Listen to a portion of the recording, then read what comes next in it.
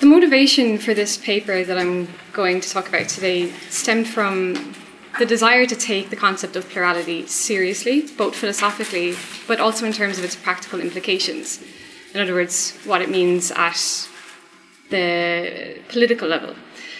And what I'm presenting today is basically an early draft of what I hope will be a longer piece of work. So I'm really interested to hear the feedback and some questions that you have afterwards. So, the term plurality is somewhat in vogue of late, and yet, arguably, its implications were not taken seriously until the philosopher and political theorist Hannah Arendt addressed them. Arendt, I believe, displays a genuine engagement with what plurality has to offer in terms of intersubjective constitution at the political level. In the course of this paper, I argue the consequences of this calls, 1, for a theoretical reframing of the conditions of political action and interaction, and 2, it forces us to rethink the nature of pluralistic coexistence. This theoretical reframing facilitates a deeper understanding of life in the political realm, which differs from the traditional understanding in terms of the Cartesian subject. This paper will look at the phenomenological influence on traditional notions of reality and subjectivity and how these terms subsequently undergo intersubjective transformations culminating in what Arendt calls the actualization of human plurality.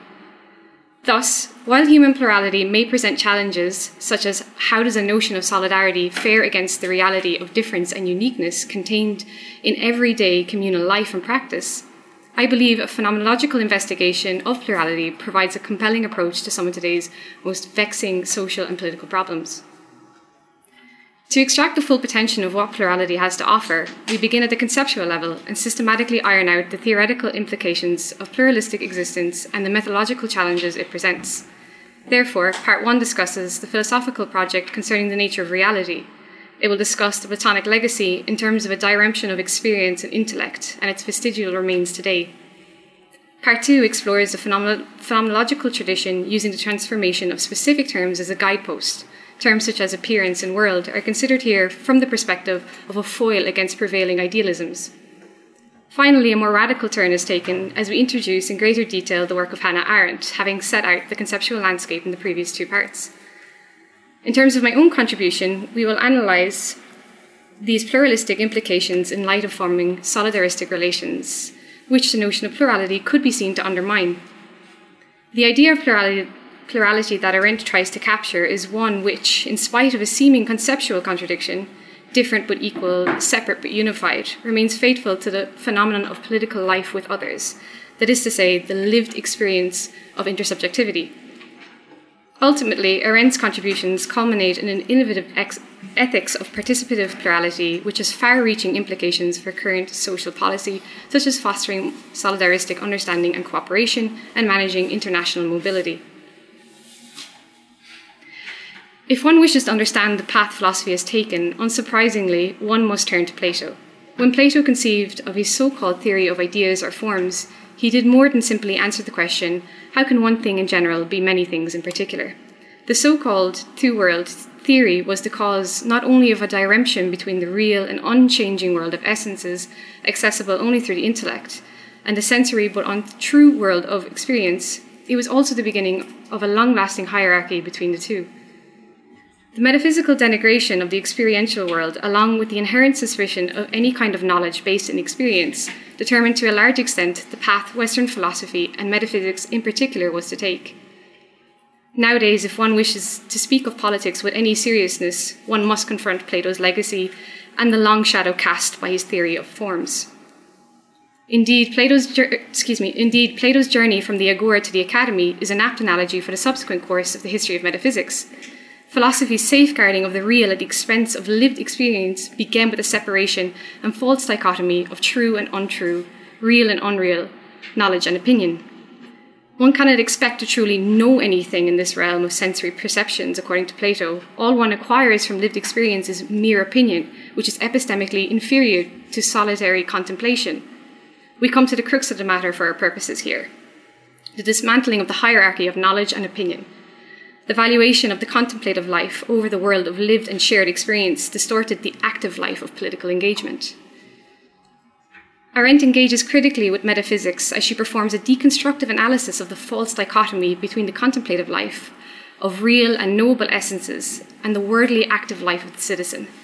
The problem, as Arendt saw it, was that the world of the intellect became the point of orientation and the standard for all lived concerns. Plato, writes Arendt, devised a political theory in which political standards were derived not from politics but from philosophy, by developing a detailed constitution whose laws corresponded to ideas accessible only to the philosopher. End quote.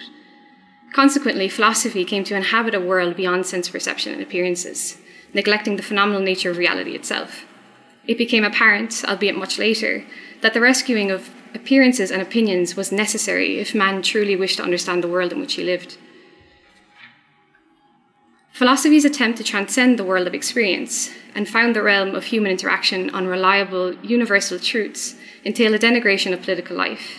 Indeed, the metaphysical hierarchy of thinking and acting has permeated the Western tradition so effectively that only relatively recently has this metaphysical bias been thematized and challenged, specifically by the phenomenological tradition, which recognizes and emphasizes the role of particular appearances and experiences, which are not easily reducible to one unified or generalizable appearance or experience. The restoration of appearances to the dignity of philosophical inquiry meant restoring the importance of multiple perspectives on the world. It restored the very nature of reality itself as something lived, shared, and constituted by men in the plural. It resists the traditional idea of the self-sufficient, world-surveying Cartesian subject. Arendt elucidates this picture of the co-constituting nature of reality, as she writes, quote, "If someone wants to see and experience the world as it really is, he can do so only by understanding it as something that is shared by the many, lies between them, separates and links them, showing itself differently to each and comprehensible only to the extent that many people can talk about it and exchange their opinions and perspectives with one another, over and against one another." End quote. To use her own description, Arendt can be read as a phenomenologist of sorts, precisely because the role intersubjectivity plays in the constituting a shared world. Phenomenology, then, appears to stand in stark opposition to certain metaphysical tendencies, which seek non-manifest explanatory causes. Rather, phenomenology places appearance and the manner of its given as center stage when attempting to understand the phenomenon as they unfold in the world. In other words, phenomenology lends philosophical importance to the realm of doxa, the "it seems to me," or opinions.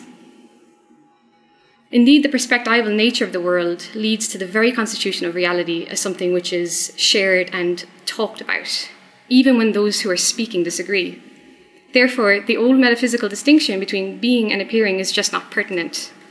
Arendt avers that excessive focus on methodological problems and metaphysical distinctions between being and appearing have led to the neglect of lived concrete concerns.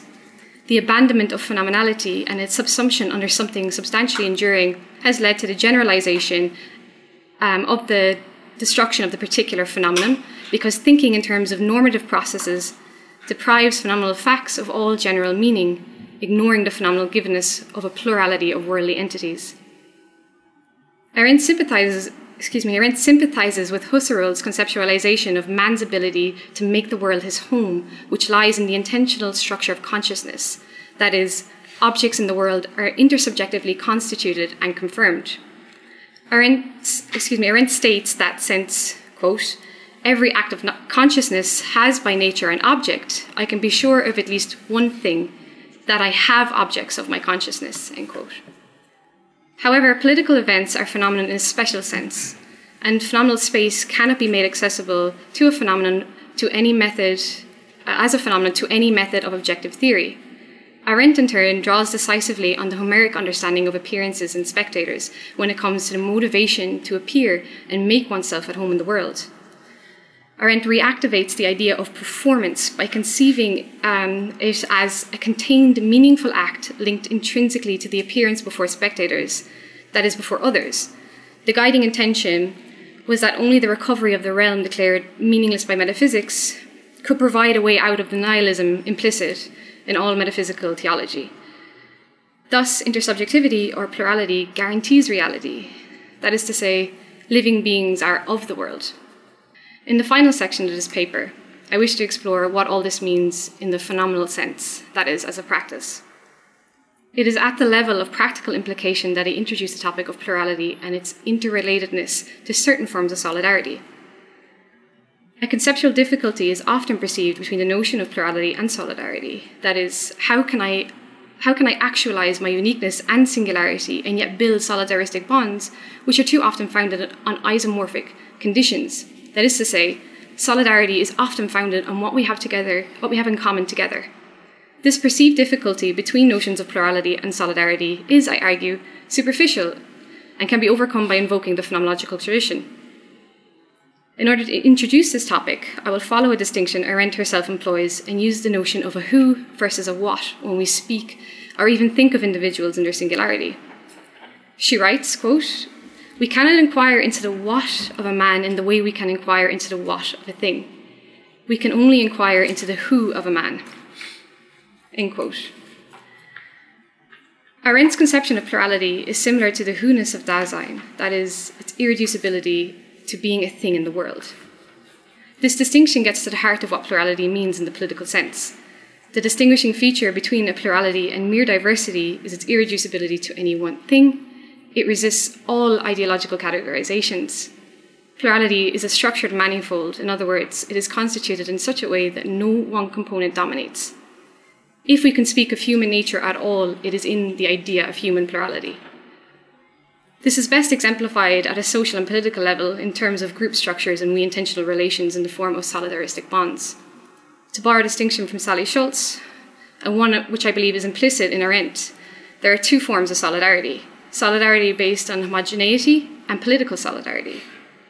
Political solidarity doesn't simply rely on essentialist and thus exclusionary notions of identity, and it's not arrived by way of pre-given fixed and homogenized identity categories. And it's not something given in advance as a prerequisite for action. Arendt, through the implicit notion of plurality contained in her work, provides us with the theoretical resources to think of solidarity as non-repressive and shared out of political commitments, resulting in the ability to form groups beyond any natural given communities through judgment and taste. Genuinely phenomenological solidarity, as solidarity in plurality, is thus not something simply concerned with an ever-increasing amalgamations of people, but with the condition of people living together that exceeds this or that particular community or society. This is what Arendt terms the self-manifestation of plurality of human beings. Human beings do not merely differ biologically in terms of a species, what something is, but as a who someone is, that is, as individuals or subjective centres of activity whose unique interlocking perspectives constitute the world. Arendt writes, quote, "For us, appearance, something that is being seen or heard by others, as well as by ourselves, constitutes reality," end quote.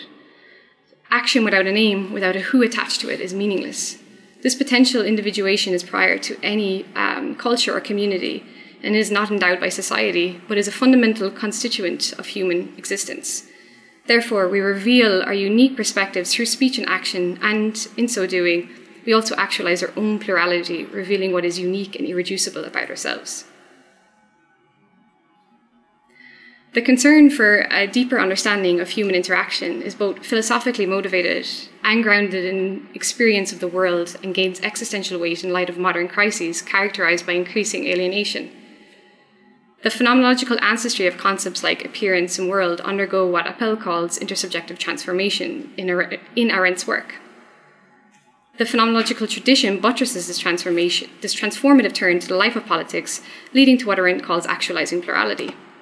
But the value of plurality is also what is taken to be its drawback, in that it resists assimilation tendencies and so seems conceptually incoherent when it comes to theorizing. Yet this difficulty dissipates when one reflects on simple lived experiences of the world with others. By way of concluding this paper and opening it up for discussion, I end by asking a series of questions. Is it possible that I can live through an experience of phenomena that does not lend itself to easy conceptual articulation, or even defies such articulation altogether? If a plurality of constituents leads to a multiple incommensurability, as well as an epistemological incommensurability, does it mean it holds no value to theory? Or does it lead, as Arendt believed, to the forgetting of lived concrete concerns? Thank you.